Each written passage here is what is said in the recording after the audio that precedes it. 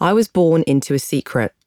But before I even knew this, before it became my secret to hold, it belonged to my parents. And before that, the sole owner of the secret was my mother. Allow me to explain. My parents' story, so far as it concerns me, began in 1989 at the Charing Cross Hotel in central London. They worked catering to the whims of tourists, moments from the city attractions like Trafalgar Square and the National Gallery. He was 28 and a chef out back in the kitchen. She was 27 and on the front desk at reception. Both were the last of their siblings to meet someone and settle down. He one of 3, she one of 8. Although they were from very different rural backgrounds, they were the only ones in their families to settle so far away from home. My dad's parents saw he was smart and so thought sending him to a boarding school at the age of 10 was the best thing.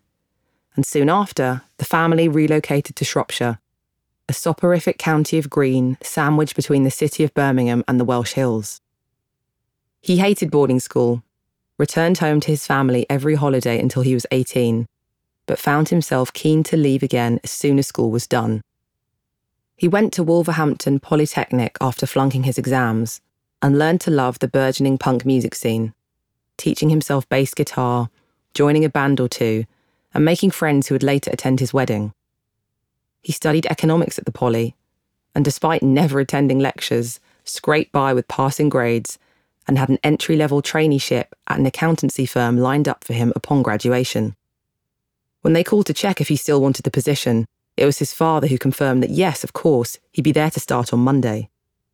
But my dad found the whole number-crunching thing mind-numbingly boring at university and turned the opportunity down, much to his father's disapproval. He retrained as a chef, like his mother, and reveling in the fact that he could go back to student life for a couple more years, he moved to London. My mum grew up in West Island, the second youngest of a very Catholic, very strict household, where weekly mass attendance was a precondition for youth club admittance on a Saturday night, and many school lessons were taught in Irish. Her parents were hard workers, but not well off. They farmed cattle and raised their own pigs and chickens in muddy green fields surrounding the house, fetching turf from the wet raised boglands nearby for the constantly roaring hearth in the main room of the house.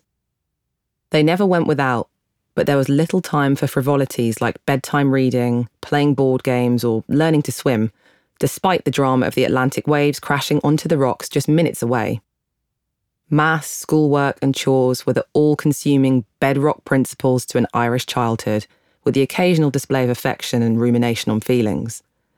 As soon as you could, it was expected that you would move away to make something of yourself in Limerick or Dublin or London.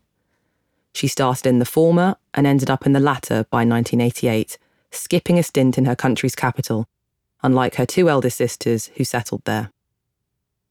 At the Charing Cross Hotel, my mum and dad were acquaintances at first, then friends, and then they started dating.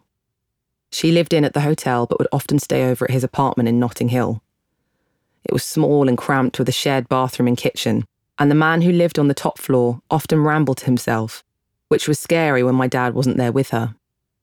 When they got married in 1990, it was in her local parish of Curraclare in County Clare. Dad had thrown himself into the Irish culture.